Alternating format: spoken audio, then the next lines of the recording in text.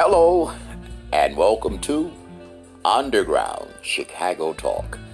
I'm your host, Rudolph, podcasting from the Chicago Petway, the heartbeat of the city, where coffee is served with dessert. Today's show is about desserts from around the world. Yes, desserts from around the world. Now, just here yesterday, I baked a super moist yellow cake. Yeah, Betty Crocker, you buy them over at Target. And I got to thinking, wow, where in the world did the making of desserts originate from? And more I thought about it, I said, you know what?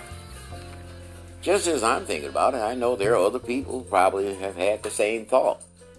And I thought of one of the African proverbs, to quote one: an onion shared with a friend tastes like roast lamb. That is when you share it with a friend. That's somebody you want to share with. The idea behind it is that everything tastes better when you share it with someone else. That's what it comes down to. It's like having a glass of wine with someone. You have a beer with someone. Yeah. It tastes a whole lot better when you share it with somebody. So that's what I'm trying to do here with these desserts that I'm thinking of. Like desserts like cakes, puddings, tarts, cookies, and more common desserts. Now, we all know, well, maybe we don't, but there are several African American soul food desserts, as they are referred to as. But nobody can bake those desserts like my sister Callie. Oh, she is a fantastic baker and cook. But baking, her desserts will make you holler. Yum, yum, yummy. And her peach cobbler, we know about peach cobblers now. Now here in Chicago, a peach cobbler commercial peach cobbler that I like is MacArthur's out on the west side of Chicago. Oh, fantastic. And there was another place, but it's closed up now for the old schoolers, Gladys on the south side. She's gone now. And of course, my sister makes some of the best sweet potato pies.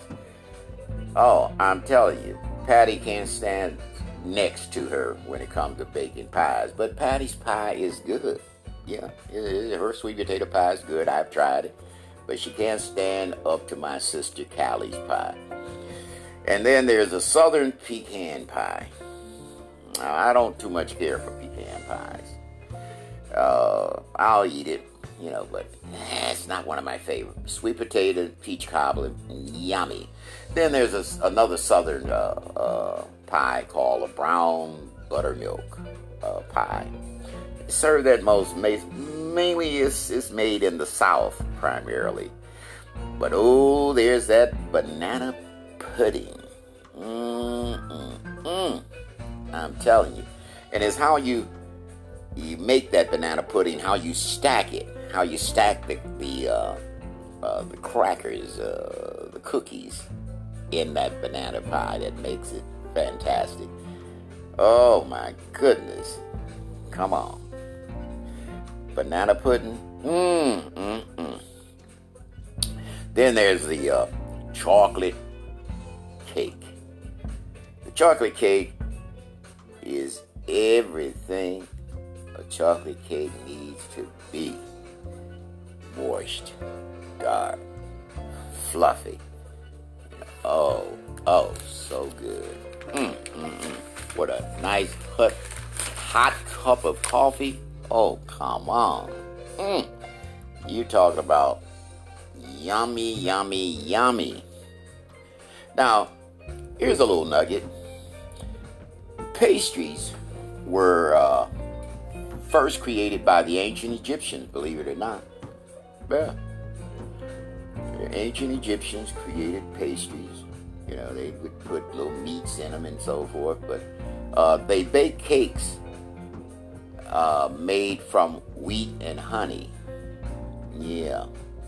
And they're often flavored with fruits and nuts. Now, France is known worldwide for its pastries. Oh, yeah. We got a wonderful French bakery here on Armitage in my neighborhood. Now, the art of pastisseries in French culture started with the desire to have something sweet after a meal or after smoking weed. Oh, they smoked cannabis back then. Yeah, cannabis go a long way back. And the Romans drink plenty of wine and smoke plenty of cannabis and would eat sweets and so forth. Now, Europe is credited with the invention of the modern cake. Now, what we call the modern cake is they put it in a round pan and stack it by using icing to seal the stack. And then they would decorate it. Now, the Greeks were the first to put candles atop a cake for birthdays celebrations to as a tribute to the Greek moon goddess Artemis. Yeah. And put the candles up there. That's how we got candles on the cake. Happy birthday. And then start singing happy birthday along with it. All of these things happened, but it's progressively happened. You know, that the candle on the cake came about, the blowing out the candles and all of that. It's a very progressive thing, but it all ties into the baking and pastry. Now, one of my favorites pastry is Danish pastry. I love Danish pastry. Danish pastry was brought to the U.S. by the Danish immigrants around 1915. Yeah. And then there's Gaston, who was a French pastry chef who modernized pastry baking. He brought it into the modern era. Did some things with it, made it more fluffier and all of that. Yeah. But you know, if you're looking for Chicago bakery, here's a little list of a few bakeries here. Now, in Lincoln Park, there's Sweet Mandy B's Bakery here on the north side.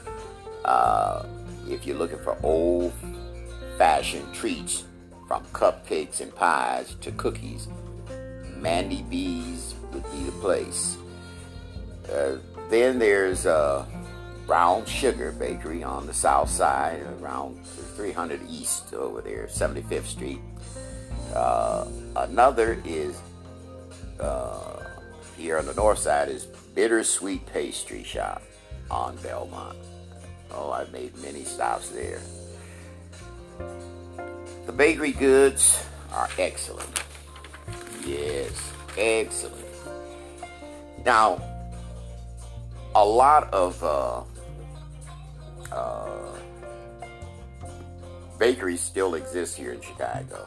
Now, here on the north side, there are a wide variety of bake shops because you got such a wide ethnic groups from Polish pastries, Lithuanian, Yugoslavian, German, just a wide variety. African American bake shops, wide variety of baked goods. And I tell you, if you're looking for something for just to snack on, get away from buying all those bags of cookies and things at Aldi's and Jewel and all of that. Go to a bake shop and pick up those things. You know, they're fresh, they're made every day. Come on, you can't beat it. And they're about just as cheap, believe it or not. Yeah. It's not that expensive. But you have pastries and cakes and things that around to nibble on, have a good cup of coffee. Nothing like a good piece of pastry with a wonderful cup of coffee, brewed coffee. I tell you, with Mother's Day coming up here, go get some pastries and go over and share it with your mom or someone you call mom. Share with a neighbor. You can't beat it. But our wonderful city has such a wonderful offering of different varieties of pastry shops and restaurants. Chicago is a beautiful place when you get out and really see it. But you have to get out to see it. Now I invite you to get out there and check it out. Yeah. I'll tell you something that a lot of us overlook, but I have found that even the 7-Eleven has some pretty good pastry goods. Yeah, could be 7-Eleven. They do have nice coffee. I used to always stop in when I was taking my kids to school and pick up some pastries and a cup of coffee in the morning. Sit in the car and watch them play in the playground. But they're all grown now, but that's one of the wonderful memories I have of stopping in 7-Eleven in the morning. That's back when we were newspaper readers. People used to eat pastry reading newspapers. Pretty much today, that's something that has disappeared. Working crossword puzzles in the newspapers and all that. Everybody does it now. But I used to eat pastries and drink coffee and work a crossword puzzle. It was a relaxing time. You enjoyed it early in the morning. Come on. You see people sitting in restaurants doing it. But like I said, that was what they call back in the day. Well, if you have enjoyed the show, go to the support button and make a donation and share the podcast with a friend. And pick up some pastries for your mom. Hey, until next time, this is Rudolph saying, take care and enjoy some of Chicago's wonderful pastry shops. Take care.